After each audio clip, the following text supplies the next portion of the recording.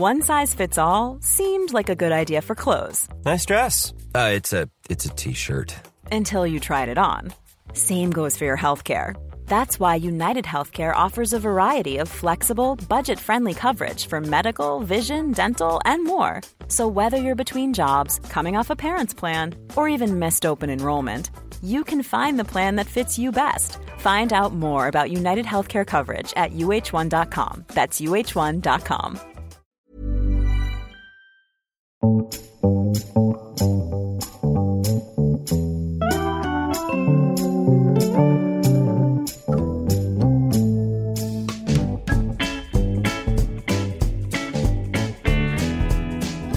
Welcome to episode 54 of The High-Low, the weekly news and pop culture podcast brought to you by journalists Dolly Alderton and Pandora Sykes.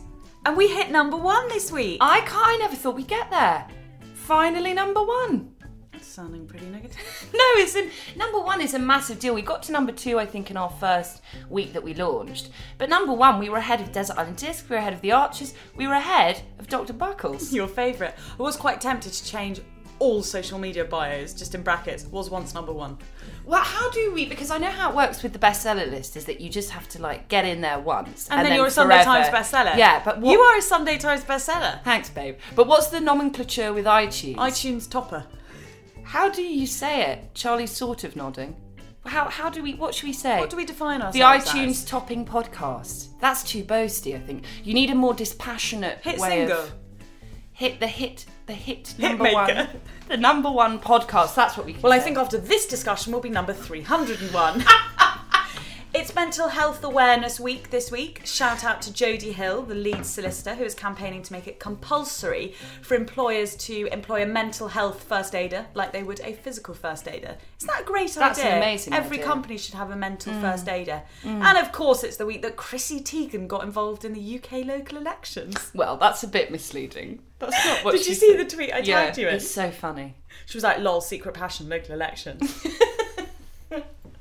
Anyway, Dolly, what have you been enjoying this week? I've mainly been crying, constantly this week due to, not personal reasons, due to the things that I have been watching and listening to. The first thing that made me weep was, oh God, Panda, you'd love it, that soul music show that I... Wax lyrical about last week, the Radio 4 show that kind of dissects the history and the meaning of certain songs. I listened to the episode of the Beach Boys' God Only Knows, and instead of going into kind of the history of how it was made, instead they talked to people, particularly to couples for whom that song has meant a great deal to them, and it's just so moving. I mean, that song is incredibly moving anyway, but it was, do you know which song I'm talking about, Pandora? God only knows. Yeah, this is the woman, listeners, who nearly had I'm a Barbie Girl in a Barbie World as her first dance song, so I just wanted to check that. Because I thought it would be really funny if we sung to each other. It's in Love Actually. It is, yeah. And I find it really sad because Liam Neeson is talking about his darling girl. It's a very moving song, and they kind of take semantically what the lyrics means. They talk to, this sounds insane, but they talk to a couple who are both working the church, I think they're missionaries, who got married, and how that song means so much to them because of the reference of God only knows what you mean to me. And then they also interview a woman for whom that was her wedding song with her husband, and her husband just dropped dead one day, and she talks about the significance that those lyrics take on now that she is without him. Oh, even talk about it makes me like You're like me most weeks right now. I know. It's maybe I've caught your hormones. But it's a very, very beautiful episode, so I was sobbing at that. I went to go see I Feel Pretty, and so how have I not got a voice note about this? Oh, I feel because like you're going off me. Oh no, darling, it's not that. I just found new people to voice note, darling. No, I was triggered. I was full on triggered. So having, for those who might have missed that episode, Dolly and I discussed 2 pieces of journalism that was sort of hooked on Amy Schumer's film I Feel Pretty, but were a very interesting read even if you hadn't seen the film, which neither of us had. I'm now wishing I'd seen it as well, and then we discussed the journalism. Does it make you see what we discussed in a different light? Is it as you thought? Well, that's the reason Better, I watched worse? it, is I thought we probably can't sit and sort of slag it off before we watched it. So the pieces were talking about how it's two-dimensional. The pieces were also talking about how she pretends that we live in a world where looks don't matter, where, of course, for women, looks are... They are a incredibly currency. important. That's not what I found most disturbing in it. What I found really difficult, I went on my own on Monday night and I sat in front of a load of like hysterical teenage girls who were laughing at everything. And what I hadn't expected is the character of Amy Schumer is really self-loathing about how she looks. She absolutely hates herself. Like in the first montage, there's this scene where she comes home from having drinks with her friends and she takes her clothes off and just like stares at her body in the mirror and then like looks at herself in the eyes and just looks like she's going to burst into tears. And then all she does is she just obsesses over the way she looks and she wishes that she was beautiful. Then she has an accident in a Soul Cycle class and then suddenly she sees herself with this enormous amount of beauty. And that's the Shallow Hal parallel. Yeah, she becomes obsessed with how beautiful she is and the currency she now holds in the world, and then it disappears at the end again and she is momentarily distraught because she thinks all her power has gone and she thinks she's like not worthy of love. Literally, I just cried throughout the whole thing because that's a really interesting premise. The thing is, it's really not actually. It's a really boring film and it's not funny and it's a waste of Amy Schumer's talent. But what I hadn't expected is being confronted with this character that was so obsessed with the way that she looked and so self-loathing. I saw myself and I saw nearly every woman that I know. So, playing devil's advocate, surely that makes it a meaningful film rather than a waste of her talent. Because you were, it provoked, promoted, instilled, a strong response in you, a visceral reaction. I think it just made me feel like I ran out of the cinema because I'd been like, no one else was. Did you feel dirty being around that? I just felt enormously sad. I just cried throughout the whole thing because I just kept seeing myself in this person. Like, she's meant to be this cartoon figure, and yet it just made me realise what a mess that so many women are in. Maybe that's her intention. Maybe her intention is to make... Maybe. I think there was like there's one bit where she thinks she's lost all her looks and she can't bear to see her boyfriend because she thinks that like he won't love her anymore. And I just thought of so many, what a metaphor that is for so many women. Like, I remember being 23 and dating this musician guy for months, and then he lived in East London and I was working in office East London, and I wasn't wearing makeup one day having a cigarette outside, and he walked down the road and I literally ran and hid behind a bin because I just thought I wouldn't be lovable without makeup on. I know this sounds like trite stuff, but this is really in the bedrock of what women face every day. I don't think it sounds trite at all. This is what I'm saying I think is interesting, is that you are denouncing the film as a waste of her talent, and you've said it's incredibly boring, but you are also actually lauding it as one of the most powerful, painfully truthful things. Yeah. I don't know, I feel conflicted about it. I think what I came out of at the end is I like rushed out with the credits because I didn't want to see everyone to see that I'd been crying. And I just stood outside in the Camden Odeon and I felt like, I honestly thought I was going to have a panic attack at the end of it. And I just stood and I was like, that was a really boring film. That was a really boring character. Living life like this is really boring. I don't want to live life like this anymore. Like, that's what it made me feel. Rather than like, oh, isn't it amazing that like women should just have confidence? That's not what it made me feel. It just made me feel like I don't want to watch films like this. I don't want to live like that. That's what I felt. You should watch it. That's no bad thing. Yeah, I suppose you're right. I'd be interested to know what you think. I know if you get I'd love a chance to see it. It's very easy to get to the cinema at the moment. Cinemas are very baby friendly, apparently. Definitely worth spending £50 on Childminder for to see I Feel Pretty. No, I would love to see that, and I'm really interested, and I'm really interested by you talking about it, and hopefully everyone at home will be, so that we can be number one again. I'd actually really like to hear if people had a similar or a different reaction, because I don't know that many people who've gone to see it, so please do email us or tweet us and tell us what you thought. I also listened to Abby Morgan's Desert Island Discs. Abby Morgan is an amazing screenwriter. She wrote Shame, The Iron Lady, Suffragette. She's phenomenally talented, Abby Morgan, and it was a really good episode. I think it's one of those episodes where I certainly have been waiting for Abby Morgan to do Desert Island Discs. She talks about her writing process. She talks about balancing having children and being absorbed in these worlds that she creates. She talks about how she's always been someone who wants to be right in the middle of drama. She's also ruthlessly honest. I don't think I've listened to someone be so honest, particularly on the subject of feminism. She said she didn't used to call herself a feminist, and she talks about, and then she went on to make Suffragette, obviously. She talks about how much she kind of cringes out about that. And then, amazingly, she talks about Harvey Weinstein. I know, because it got written up in newspapers. I'm not surprised. It was the most incredible... She said she'd heard he was a rapist, hadn't she? She was like... She didn't do anything about it, and she wishes she had. Yeah. No one else has actually said, no one has I heard said he was that. a rapist. Because here's the They've thing. all gone, oh, I heard he liked touching bottoms, but I didn't know anything. Because here's the thing. When I listen to Abby Morgan, this is what I've realised that where we are that's an issue.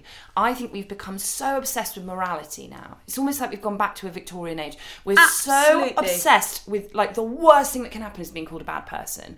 That it means that everything that we say, every way that we vote, every question we ask, it's about showing how good it's about showing what goodness. a good fucking person we are. Yeah. So that's why actually that doesn't take us anywhere in terms of ending these injustices, because what Abby Morgan is saying in this interview is, I was told he was a rapist, and yet isn't it interesting that I still worked with him and I didn't do anything about it.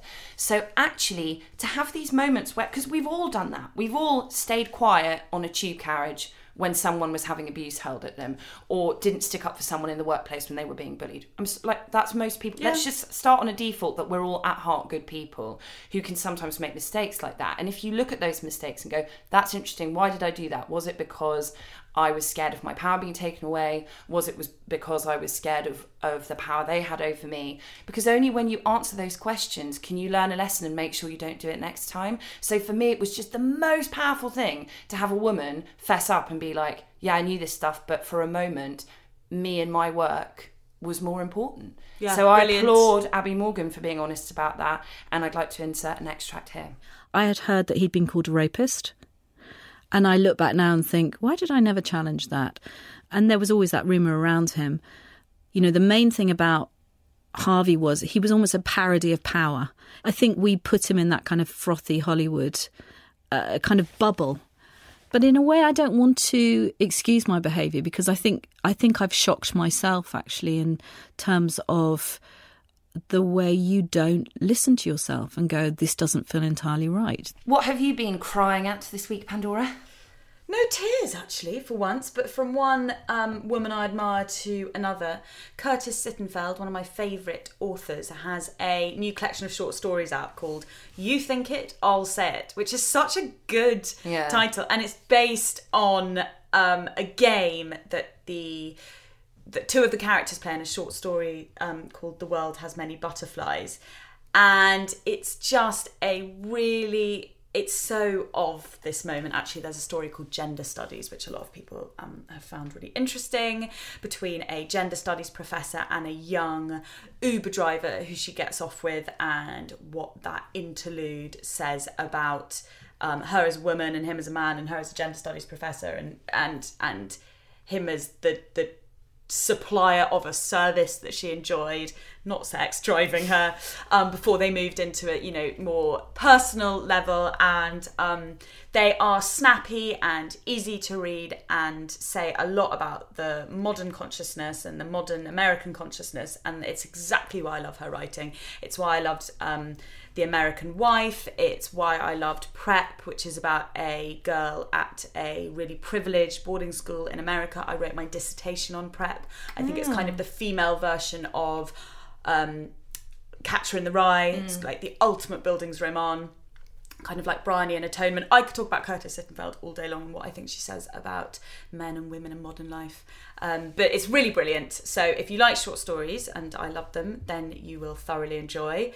Also been enjoying Patrick Melrose, starring Benedict Cumberbatch, which is coming out on Sky Atlantic on Sunday, which is a series of, biographical books, loosely, written by Edwardson Auburn, about a young aristocratic boy who was abused by his father, then became a heroin addict. They pack a punch. I enjoyed an interview this week, Dolly, that you would love, with Sean Penn by Emma Brox for The Guardian. Yeah. It's hooked on his first ever novel, Bob Honey, Who Just Do Stuff. And she is such a funny, incisive interviewer, Emma. I just want to read you a tiny bit of it because it just made me laugh. The 57-year-old greets me affably to my surprise. While Penn may be long admired for his acting, he's denigrated for almost everything else. He's known to be pugnacious, short-tempered, long-winded, a man who yells at photographers and smokes on TV. And now he has written a lunatic novel. It's the most fun I've ever had professionally, he croaks and leans back in his chair. The novel, which follows the adventure of its eponymous hero as he goes around selling septic tanks and murdering old people, is a satire of American consumer culture and the cult of image, and for weeks its successes have been gleefully documented. Penn writes as if every word has been put through a thesaurus. For face, read dermal mask. For quiet, lingering symphony of silence. A man with good hearing has extraordinary auditory augmentation efficiency. So it goes on until we reach effervescence lived in her every cellular expression, and she had spizzerincton to spare. That is hilarious. That's how I wrote age 12. That is how I wrote. I would sit down with a thesaurus and I would find a long word for every short. And I'm only just growing out of it age 31. Well, I was about to say, I think if you were to ask the Sunday Times sub-editors, they would say that's what I do. Honestly. I wrote like I swallowed a thesaurus. That I do that. Like every time I write something, a sub-editor chops it all in half. I've got a thesaurus right here. I live by the thesaurus. Why do we live and die? We by are the Sean Penn. We're Joey Tribbiani, baby kangaroo Tribbiani. That's what we are. You would love this interview, doll. I'm going to send it to you. Sounds hilarious.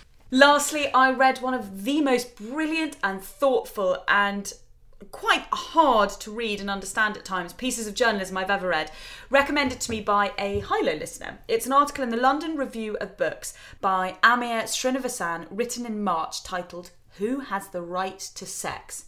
Big old topic, that. It deals with lots of things, from Elliot Rodgers and the so-called incels, to sex workers, sexual desire, homosexuality, and racial fetishization. I just want to read out two bits that I found really interesting. The first deals with this whole idea of incels and men being rejected, and how this whole idea is actually part of misogyny. Indeed, part of the injustice of patriarchy, something unnoticed by incels and other men's rights activists, is the way it makes even supposedly unattractive categories of men attractive. Geeks, nerds, effete men, old men, men with dad bods. Meanwhile, there are sexy schoolgirls and sexy teachers, manic pixie dream girls and MILFs, but they're all taut-bodied and hot, minor variations on the same normative paradigm. Can we imagine GQ carrying an article celebrating the mum bod? So funny, I've literally just written a piece on that. Have you? Yeah, it'll be in the on the mum bod? No, it's about the double standard. I thought you'd been staring at me through the window. It's will be in the New Statesman next week. It's on the double standard of vulnerability and how vulnerability in men is such a fetishised thing, like the dad bod. But you would never show the mum bod the same courtesy. Absolutely, and arguably she deserves more courtesy because she's got a mum bod for having a fucking baby, not from like empathy. Walking around being cute. Empathy eating. And another thing that I found really interesting is on sex work.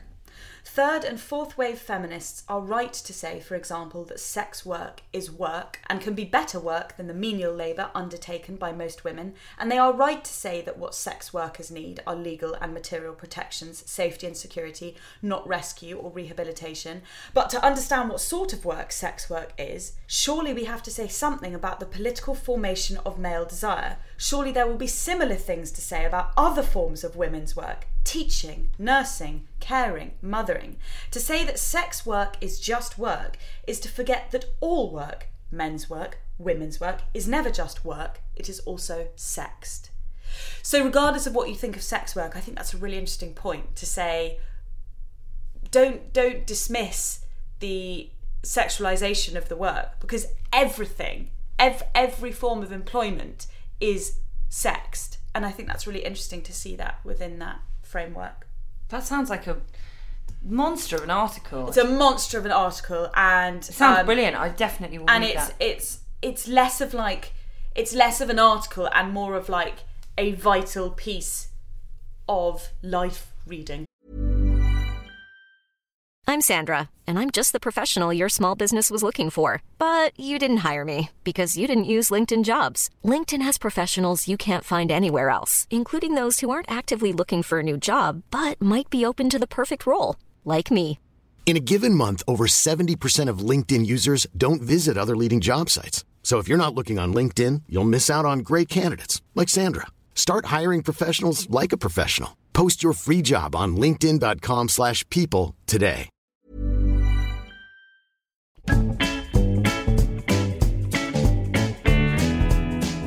Support for the high-low comes from Google Pixel 2. Google has been built on asking questions and challenging the status quo. From search to emails to maps and beyond, it has a history of challenging the norm and finding a better way. Each week, Pandora and I cast our eye over the news and look for someone, or in this week's case, something that has challenged the status quo. And this week's winner is the Resolution Foundation, a think tank that has proposed all 25-year-olds should receive a nest egg of £10,000. The Resolution Foundation says a citizen's inheritance should be created for all young people, no matter how rich they are, to go towards housing, paying back university tuition fees or caring costs. It says the giveaway would be paid for by abolishing inheritance tax and replacing it with a new system in which people start paying the tax at a far lower threshold. The plans also call for older workers who continue to work past their pension age to pay national insurance for the first time. I would have been pretty happy at age 25 if this scheme was in place. Thank you to our sponsor Google for allowing us to indulge our curiosity always. It's now time for the top line, read by Dolly Hannah Alderton.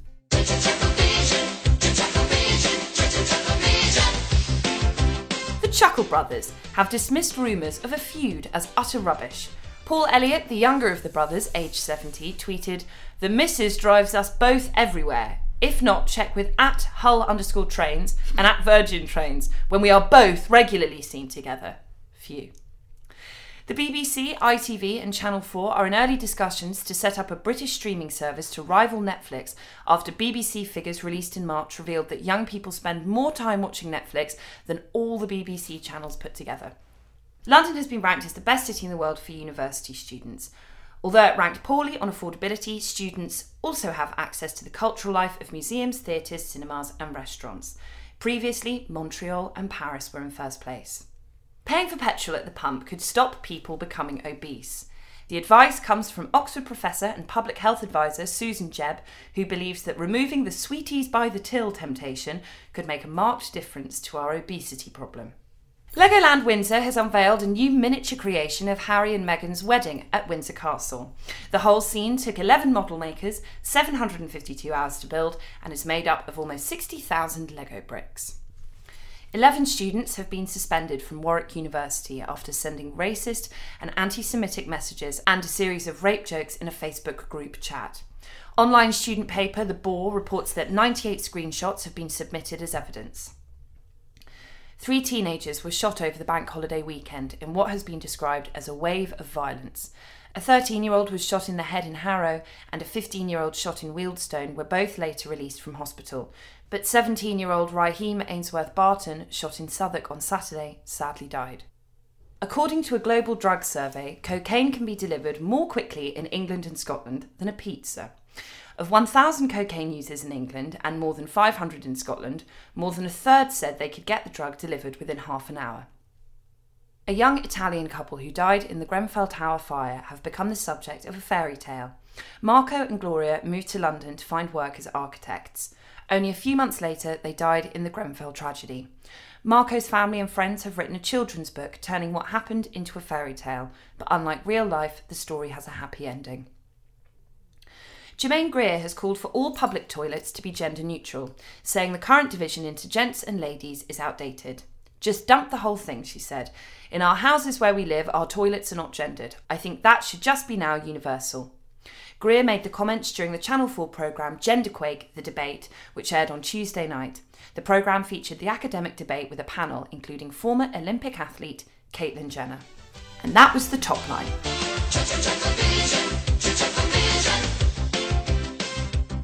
That's interesting. Germaine Greer adopting a sort of markedly different stance on trans rights to what she has been. But I have to say I haven't watched the programme and I will be watching it this week, but from what I gather I don't think that's on account of trans rights. I think it's more what she was saying is I don't understand why defecation is conflated with something gendered. or sexual. But still a positive outcome. The thinking might it's not have been... there's some incredibly sad things in there. I mean, 3 teenagers being shot in different places over Bank Holiday weekend is just appalling. You know, we like to think that we live in a safer country than that. That's a beautiful story from the families of the Grenfell victims. And also, I just can't believe how long it takes to get a pizza.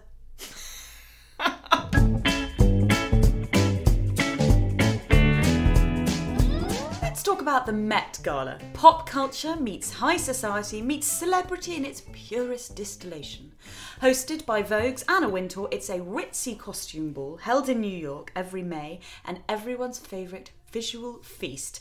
The pictures are always fantastic, that's a given.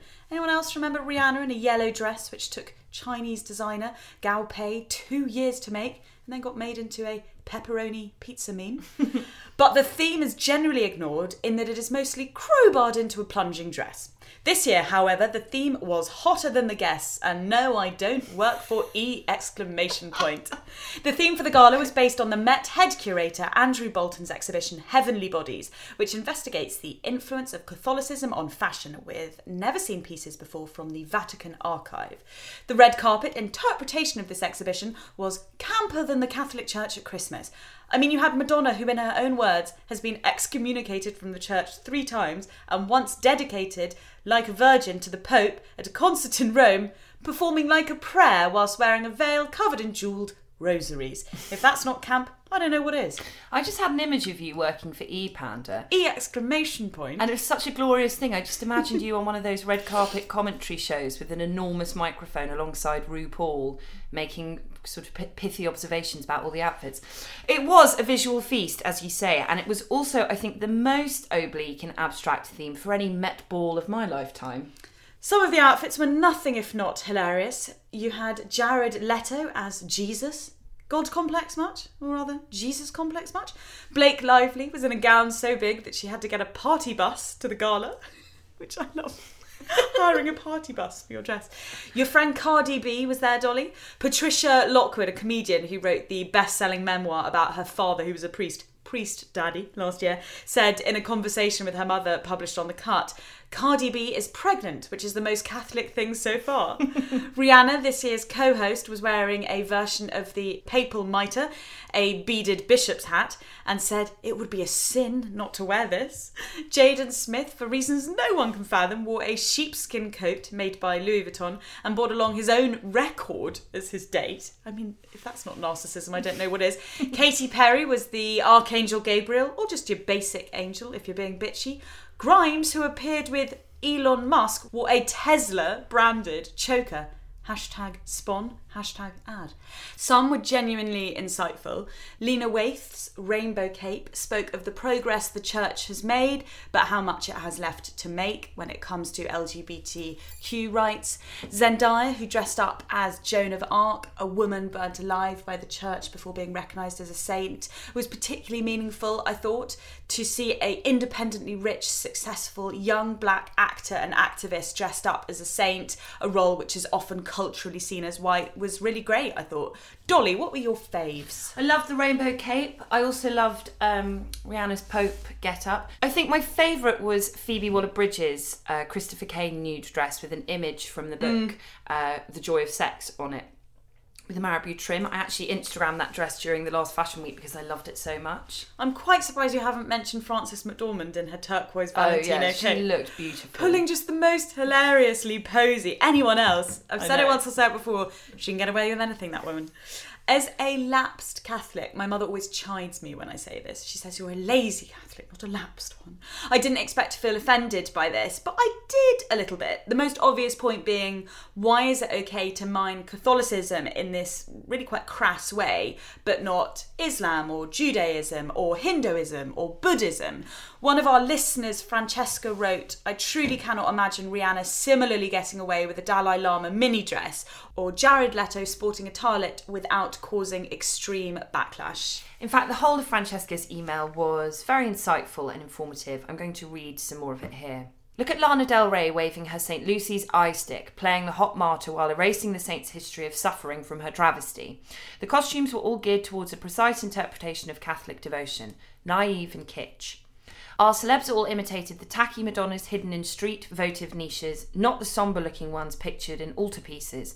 They reminded me of the plastic Madonna-shaped bottles of holy water brought home from pilgrimages, prayer cards kept in wallets and next to entrance doors for protection. But it all makes sense in a way. Aren't these celebrities our patron saints? Those we turn to for comfort and inspiration when everyone or thing else has failed us. And don't we really believe that, provided they could ever cry, they would shed tears of blood and pearls? Damn, that's a good payoff. I wish all my emails ended that powerfully. And also a really good comment on celebrity culture as a whole there. What, say, is the difference between donning a crucifix and a halo? The answer to Coachella's flower crown, wrote Osman Ahmed in a very good piece on vogue.co.uk, for the Met Gala, and wearing a Native American headdress at Wilderness. I think it's really worth unpacking the idea of religious appropriation versus cultural appropriation, and whether or not religious appropriation even exists. I have to say I didn't take offence, but I'm not Catholic. I'm trying to work out if I'd take offence if someone was wearing robes or something taken from another religion, like a skull cap or a hijab for a fashion party. And yes, I would. I think you're right. I would find that completely unacceptable. I think there are two main factors in why it might feel like Catholicism is fair game, or at least more acceptable than another religion in this scenario. Firstly, the Catholic Church, as we know, has a terrible reputation of late. I mean, I say of late, but it's sort of for a really long time. The Sisters of Charity in Ireland, who ran the famous Magdalene laundries, which forced unmarried pregnant young women to do manual labour for free to atone for their sins. The mass grave full of children's remains found next to a former home run by the Bon Secours Sisters in County Galway. The myriad accusations of abuse by former students from Catholic public schools, including Ampleforth, by monks, the rejection of homosexual marriage, abortion, birth control. So, you know, when you put it in that framework, to mine it feels like fair game to many, a sort of riposte to the many ills that they have woven in society. The other reason I think it feels so much more acceptable than other religions, and this is something that Osman Ahmed points out in his essay for Vogue as well, is Catholicism feels Western, i.e. it feels white and privileged. As Andrew Bolton himself says of his exhibition at the Met, it is as much a culture, Catholicism, as it is a religion. It's not a prejudiced minority in the world in the same way that, I mean, this is a very crass comparison, but the Rohingya Muslims. It has also, hence Bolton's exhibition, had a huge influence on creativity in the world. I mean, the Vatican is one of the most stunningly beautiful places I've ever been to in the world. And Catholicism is an ancient religion steeped in iconography. So whilst I was really unsettled to see some of these fucking ludicrous outfits, like I can see why, for a gala that does want to push those boundaries between creativity and religion and art, that it did perhaps do that. I think that first point as well is very valid. I think historically the Catholic Church has been such an oppressive and controlling force in so many ways, as you say, that I think a very long time ago, when Catholicism would have been such a part of the ancient zeitgeist, to deal with and understand and make light of the power that it had over people, it would have been with mockery. And that's probably just been passed down as a part of comedy and a part of culture without questioning for hundreds of years. You can see it in everything from Shakespeare's plays Absolutely. to the fact that like tarts and vicars is such a mad traditional theme for a British fancy dress party. In fact, I've just realised the Met Ball is basically just a tarts and vicars party. Just need Bridget Jones with a little bobtail. We did a call out, for want of a better word, on various forms of social media, and we heard back from a lot of people, and I've also heard from a lot of people, you know, personally, who practice the Catholic faith, who did find the gala's theme offensive. People who wear their crucifix for meaningful reasons rather than as a sexy ornament to tickle their cleavage with for one night only at the Met, which actually reminds me a bit of Sarah Michelle Gellar in Cruel Intentions. Didn't she store her cocaine in a crucifix around her neck? But a message that particularly interested me that we received was from someone who worked for the Catholic Church in New Zealand, and she felt, from an insider's point of view, like the church was using the Met Gala as good PR. And she thought that was quite inappropriate. I thought that was very interesting. Jessica, an Irish Catholic, agreed. She felt like this glittering spectacle, quote unquote, ignored the oppression of the church, which is obviously at fever pitch right now in Ireland with the abortion referendum coming up on May the 25th. In light of the Me Too global movement and the Repeal the Eighth Amendment movement in Ireland, she writes, it felt distasteful. I am an Irish Catholic and cannot receive fertility treatment on the Irish public healthcare system. My brother will never marry his partner in a Catholic church, his own religion, despite now being able to legally do so with ease. If I fell pregnant with a sick baby or was ill myself, I would have to travel to terminate my pregnancy. As always in these cases, and important to state because offence is not one size fits all, not everyone was offended. Hannah, a practising Christian and fourth-year religious studies student at Edinburgh, thought the gala was a positive celebration of religion and art. She says, whilst verging on sacrilege by making material religion separate from its divine roots, I actually think it wasn't as bad as some might think. There is such a beautiful richness in religious art that is often overlooked, and this really paid homage to and showed interest in it, which is really quite exciting. Having written about the mix of religion and art in my dissertation, I personally think more attention needs to be paid to it. And that comes back to my point about how incredibly beautiful and rich the iconography of ancient religions can be. Of course, you could always do a Kate Moss. She ignored the theme entirely and turned up in a black YSL mini dress. So the next time you face a controversial theme and you don't fancy being the tart or the vicar, just think to yourself, WWMD. What would Mossy do? Amen to that.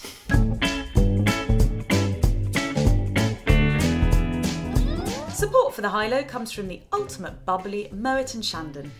With the weather being El Scorchio, there is no better drink than Moet Ice. But what is Moet Ice, you might ask? It's a champagne to be enjoyed over 3 ice cubes, perfect for barbecues or summer soirees. I'm thrilled about this, as whenever faced with a warm glass of champagne, okay, sometimes Prosecco, I'm dying to be a Philistine and put it on ice. Now Moet have done all the work for us and removed any notions of Philistinery. All I need is a plane ticket to Mykonos or Ibiza to enjoy it as the Europeans do, or you can find it on rooftops across London. Moet Ice Imperial is the first ever champagne created to be enjoyed over ice. It is created slightly sweeter, meaning that the taste does not dilute when the ice melts. It is fun and fresh, much like me. Moet Ice was crafted by cellar master Benoit Gouez. Taking his inspiration from the classic piscine cocktail, Gouez launched a trend by creating a champagne which actually tastes better on the rocks. So, if you're going to splurge on a bottle of champagne with friends, may we suggest, as we fan ourselves through another heatwave, that you make it an icy one. Top tip, don't forget to serve it in a large wine glass to allow the champagne to breathe. Thank you very much to Moet. In 2015, a totally perplexing story broke concerning a 37-year-old American woman called Rachel Dolezal. I'm sure you're all familiar with it, but here's a quick recap.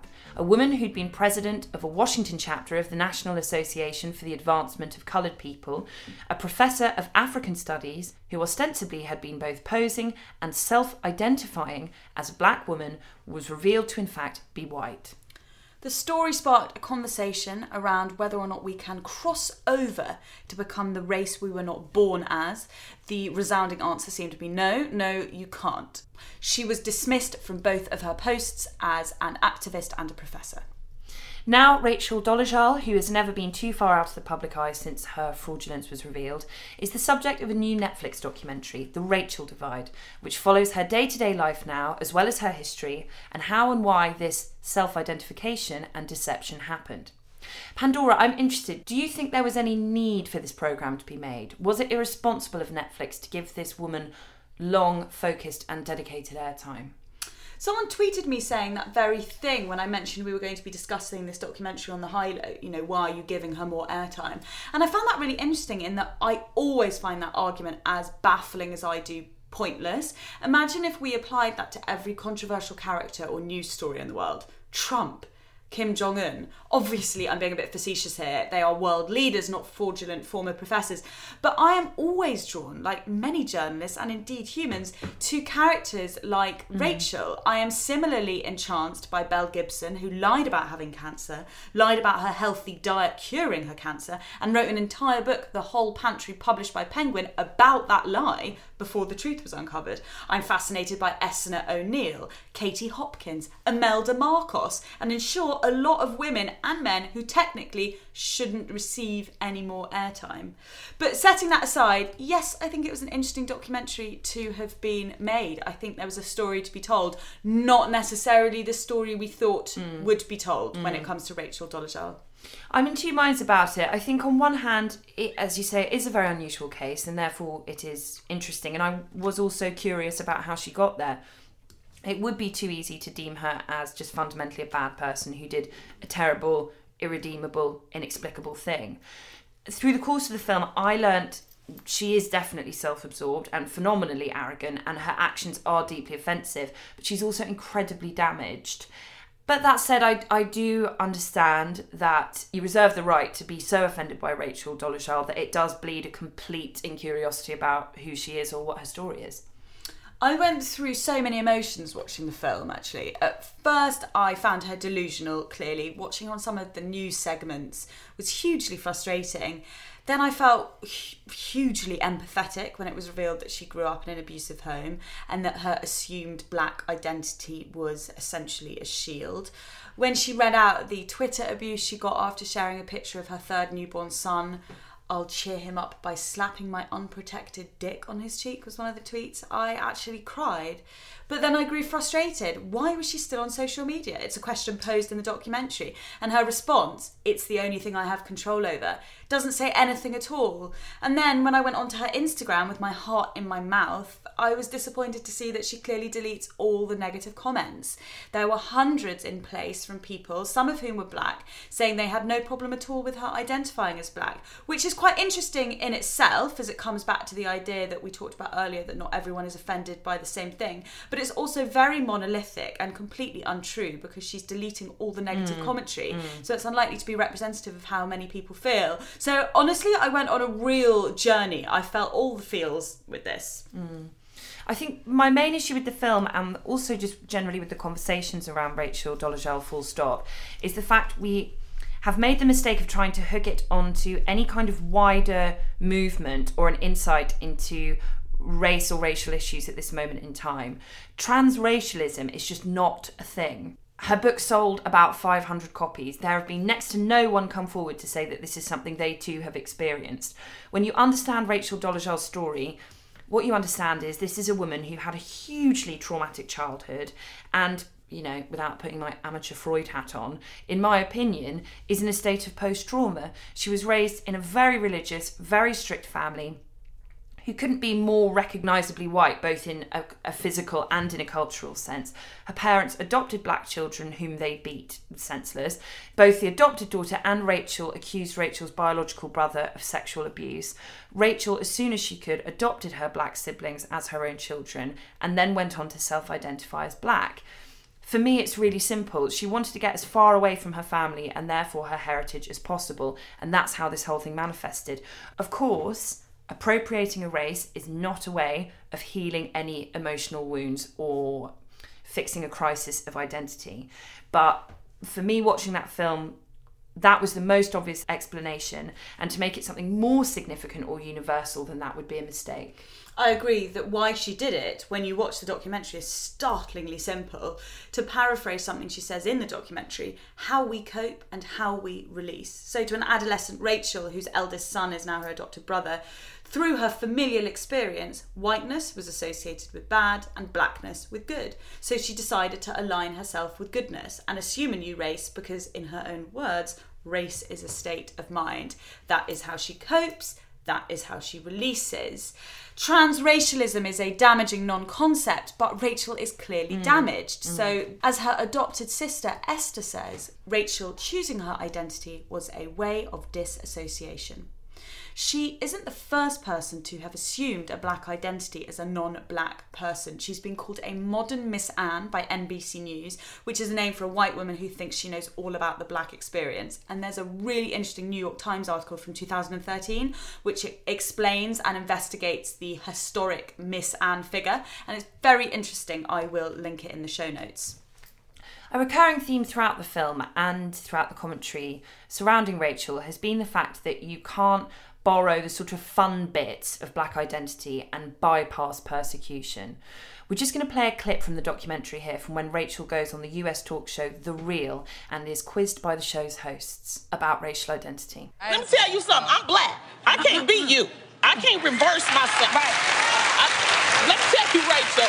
If the police got me, you could throw that off and show that little like nice fine hair up under, and you might get away. I may not even make it in the jail. Yeah. Rachel, I think it's kind of hard because you're not black. You weren't born black. So when you say you are black, it makes it hard for people to understand where you're coming from. Right, and that's why I said I acknowledge I was biologically born white to white parents.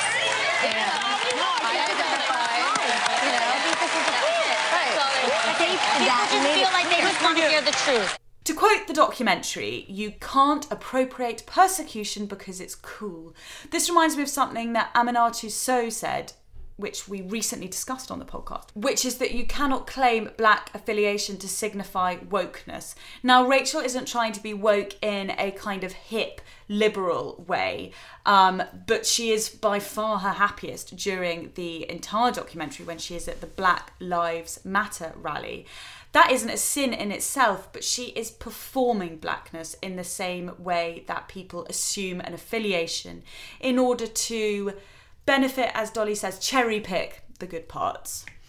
For me, that's always been the most uncomfortable thing about this supposed transracialism, that it is appropriating pain for one's own personal sense of self or well-being.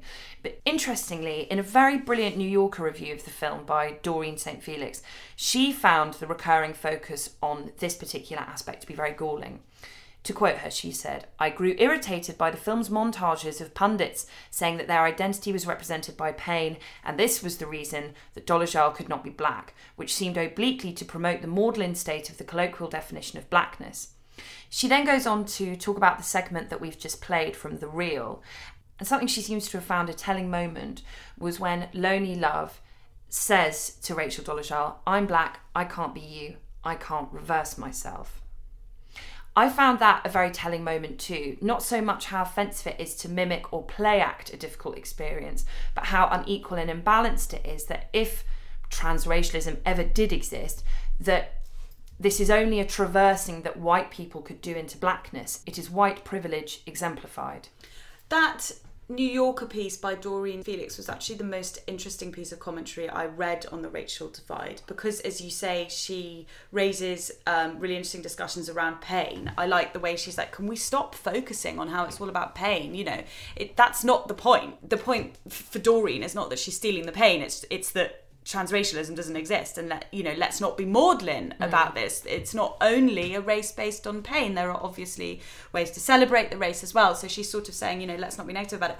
But also, if it was about pain, then Rachel has gone through a tremendous amount of personal pain in her upbringing, which is truly horrific. But it is a very different type of pain to what is being referred to in black culture. But I like that Doreen is setting this in a framework. It's not all about pain. It's not we have suffered pain and she has suffered no pain, because neither of those statements are true. And that's not what this is all about. What, as you say, is the most powerful takeaway is the white privilege being exemplified, that a white person is thinking she can become black, but where is the documentary on a black person thinking that they can become white? It has only been made because she is white. Dolly and I rung up Charlie Brinkhurst Cuff, the Galdem and Dazed editor and columnist at the iPaper, whose writing we are a big fan of, to hear her thoughts on the documentary. I don't think anyone would have really had a problem with Rachel Dolezal if she hadn't gone out of her way to make herself into this public figure. I obviously don't think she's black. I don't believe in the idea of sort of transracialism, or I don't even think it's something that we should really be discussing at this stage. It's just not something that I really want to entertain as a black person. It's a completely different thing. You cannot conflate gender and race. They're arguably both social constructs, but the way they have been constructed is totally and utterly different. It's rare that you would meet a black person who would think that their understanding of their race is the same as sort of being transgender. the thing is about Rachel as well that's interesting is the fact that she's getting hate from both communities now, and it's not that it's not warranted, but obviously, like, I don't agree with like anyone being sort of abused on social media. I can understand why black people are upset, but then she also has the white supremacists as well because of her affiliation with the black community. It must just be a mad place to be in. But anyway, as in terms of like, I've been on the receiving end of being doxxed by a lot of people who do not like me because of what I stand for, because of my identity. And it's really not a nice place to sit. And yet she continues to have these very open social media accounts and continues to post on them. And I just think that's bizarre. It's absolutely bizarre. The most tragic bit about it is the fact that she's bringing up two young black men and making their lives really, really hard in the present, excusing obviously like her traumas, which are awful as well, but moving forward, that is the most tragic thing about it for me. She has really co-opted the sort of race dialogue that should be moving forward and dragged it quite a few places backwards, and I think that's a real shame. Thank you so much to Charlie for speaking with us. It was really interesting to hear her thoughts. As ever, all the articles we've referenced are in the show notes, and if you want to watch The Rachel Divide, it's currently available on Netflix.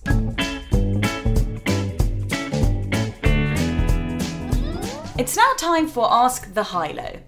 Dear Dolly and Pandora, I'm 18 and I have this big ugly monster looking at me called A-Level. I want to hit it, but I have to refrain from doing so because I know it will eat me if I try. However, I have one tiny little question. How do you do them? I'm studying French, Spanish and chemistry, and I'm hoping to study French and Russian. Don't even go there. I don't know why I chose Russian either. At the University of Edinburgh. I'd love to know how you didn't die in the process of studying for and carrying out your A-levels. Love, Maggie. Oh, Maggie, I want to give you a big old hug. I thought it was really important to include this because I think we probably have a lot of listeners who are going through this right now. Honestly, Maggie, I hope this makes you feel better. I have never worked as hard in my life, and I've worked pretty fucking hard as I have for my GCSEs and my A-level, ever. I've never been more stressed by an exam. I've never found something harder than I did. So if you're like, oh my God, is this the rest of adulthood? It's not, because hopefully you'll go on to do something that you really love that won't involve, reams of painful and pointless exams.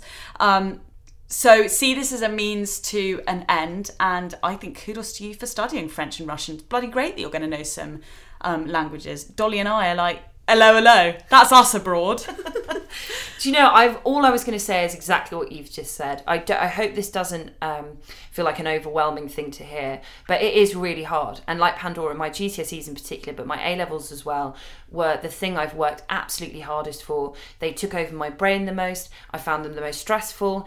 They took over my life the most. I'd never crammed so much. I'd never studied so hard. But I'm saying that to you just so you know that it's never going to be as difficult as it is right now. For me personally, I think it's the hardest, like you, I've ever worked. So I'm saying this just so you know that you just have to do it for a couple more months and then you're out the other side and you never have to do that again. And don't worry if you don't do really brilliantly in them. Much to my dismay, because it's probably one of the most impressive things about me, and yes, that says a lot about me, no one ever asks my GCSE or my A-level results. And my husband, who got really quite crap A-level results, got a first from university. So really, it does not really shape that much, I don't think. I'm sure that your UCAS guidance counsellor person would say that I'm speaking rubbish, but really, they are not the end of the world. So do your best. That's all you can do. All the other cliches, insert there. You've got the rest of your life to look forward to, and I'm so excited for you. And eat bowls of Alpen. That got me through it. And I listened to Magic FM. That's Good my luck, top Maggie. tips. Good luck. And good luck to all our listeners who have exams coming up this summer. Thank you so much for listening to episode 54 of The High-Low. You can email us, thehighlowshow@gmail.com, or tweet us @The High-Low Show. Bye-bye. Bye.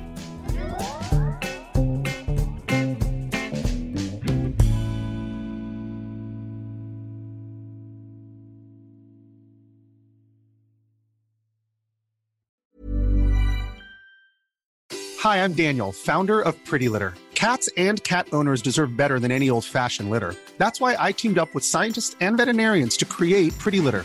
Its innovative crystal formula has superior odor control and weighs up to 80% less than clay litter.